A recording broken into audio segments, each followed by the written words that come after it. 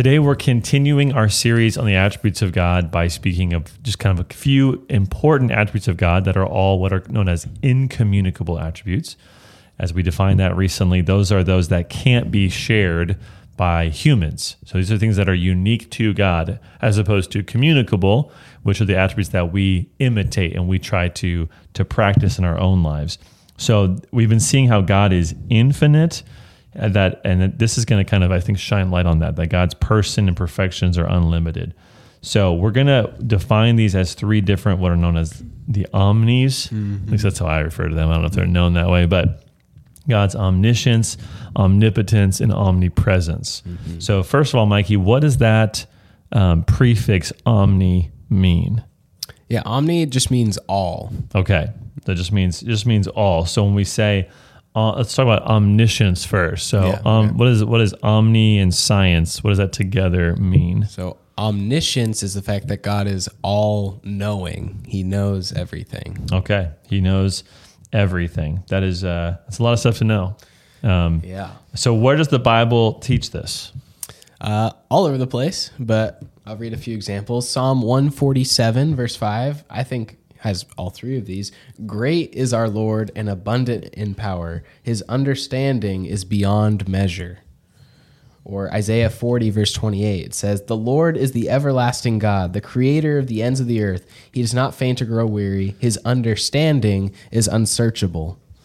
Or Isaiah 46, 9 and 10, for I am God and there is no other. I am God and there is none like me, declaring the end from the beginning and from ancient times things not yet done, saying, my counsel shall stand and I will accomplish all my purposes. So God knows everything, past, present, future.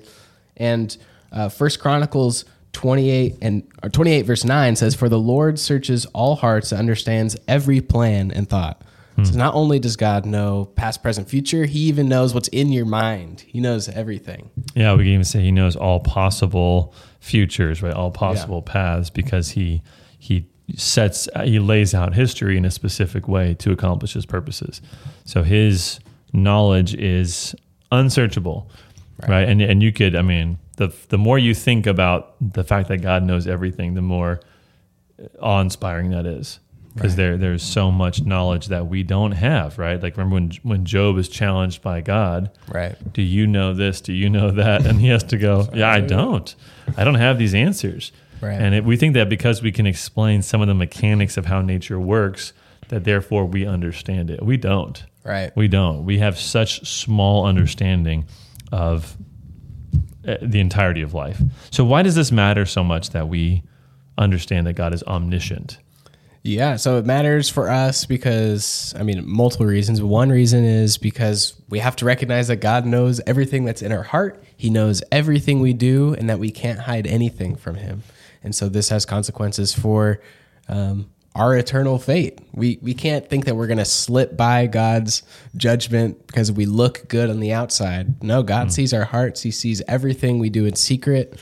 And so the only hope we have is believing in Jesus for salvation, because we all have sinned and God has seen every bit of it. Yeah. And so there's that.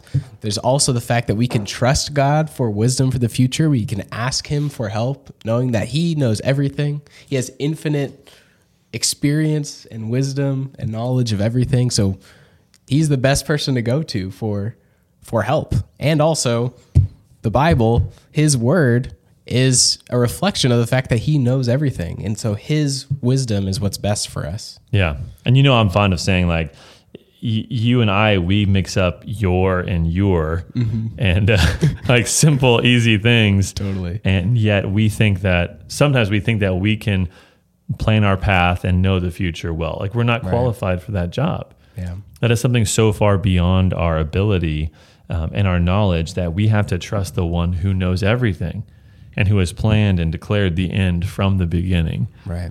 So any other path is foolishness. Right. To depend on yourself. That's why Proverbs 3:5, right?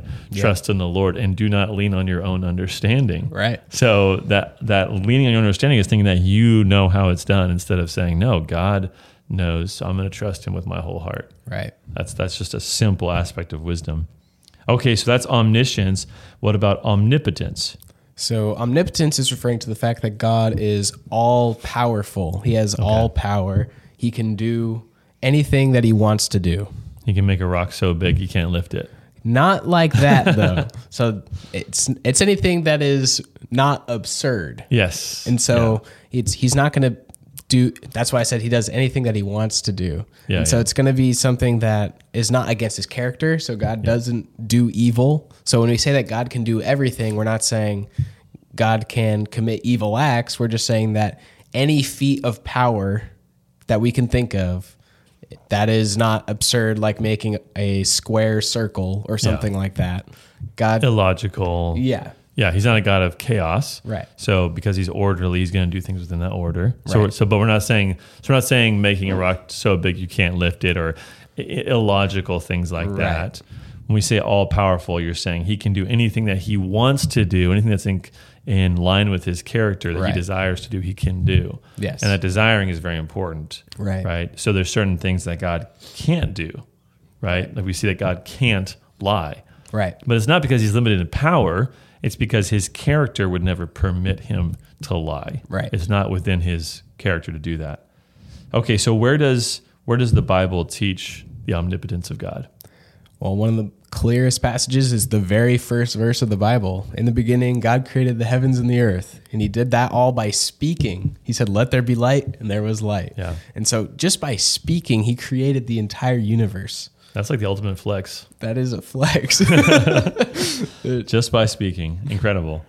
And we should be in awe of that. Right. What are the other passages? There's the one I read earlier, Psalm 147, verse 5. Great is our Lord, abundant in power. His understanding is beyond measure. Or there's Ephesians 1:19 or 1:9. Yeah, 1:9. And what is the immeasurable greatness of his power toward us who believe according to the working of his great might? That is verse 19, actually. So, yeah, he has immeasurable greatness of power. Yeah. That is infinite power. Yeah. Okay. So he can do as he pleases. I think of Daniel 4, right? Yeah. With this power over Nebuchadnezzar. But Nebuchadnezzar's response is that, right, God can do anything. He's in charge of the nations, right? He sets over them whoever he wills. It's just this amazing psalm of praise to the power of God. And so the Bible is just so clear that God has all power in his hands. Yeah. Why does that matter? It matters for a bunch of reasons. One is, so just like the fact that God knows everything we've done, we also know that we can't escape his judgment in the end. He will do exactly what he pleases with us. So if we're deserving punishment, we're going to be doing a video on God's justice, the fact that he gives everyone exactly what they deserve.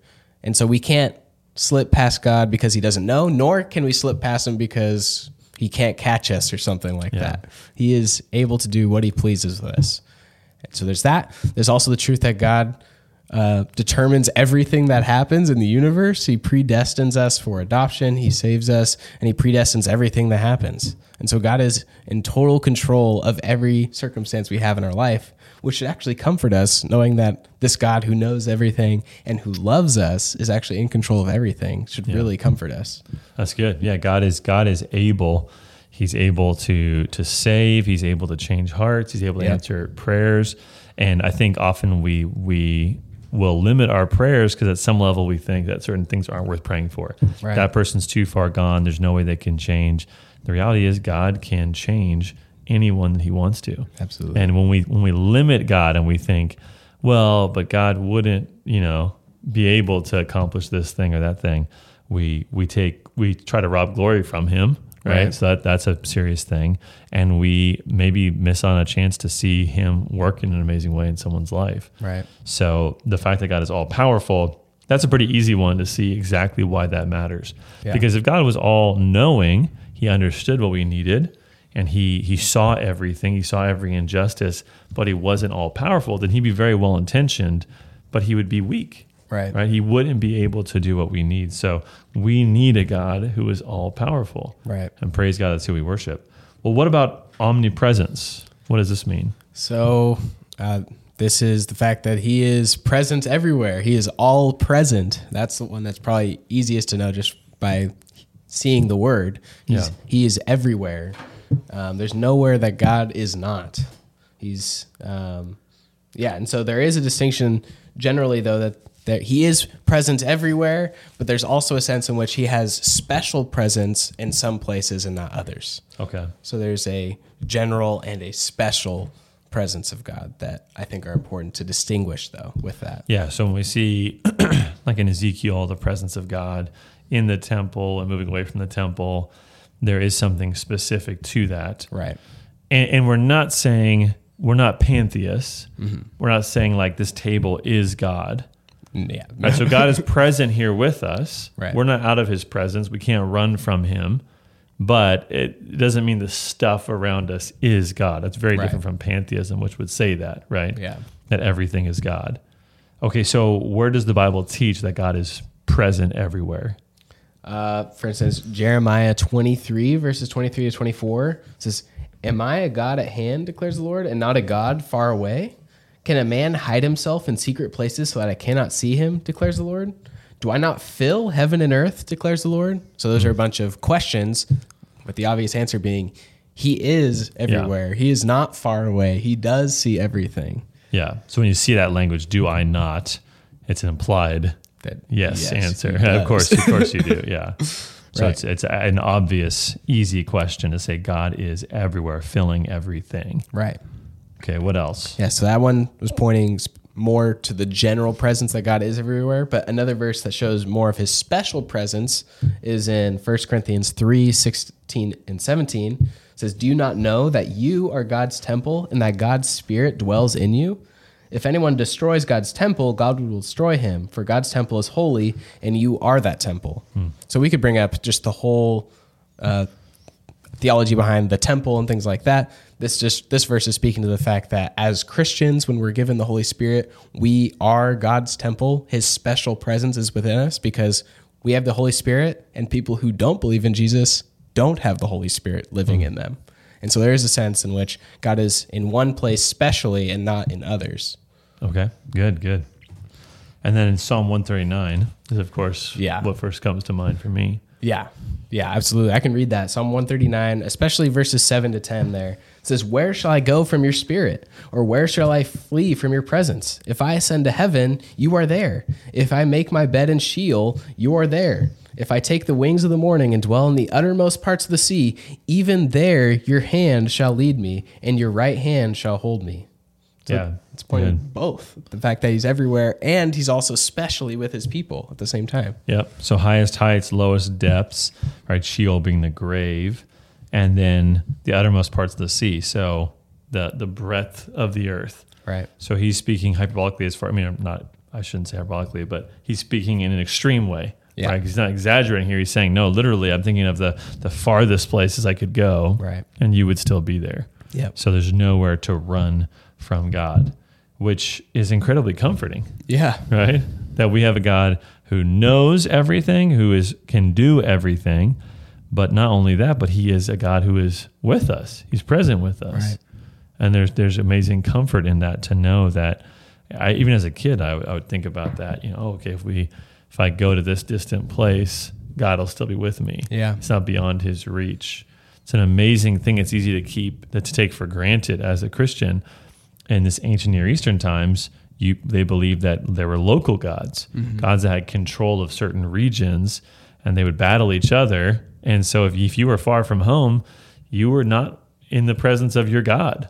That's not how the God of the universe truly is, though. Right. He is present everywhere. Everywhere is in his presence. Okay. So what do we take away from all this?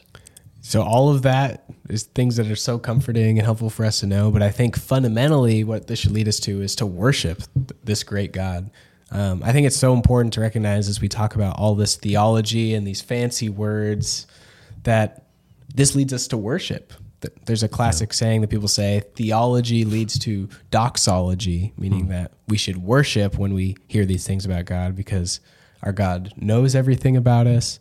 He's able to save us. He's able to answer our prayers, and he is with us and will never leave us. So that should be something that amazes us and leads us to worship God. Amen.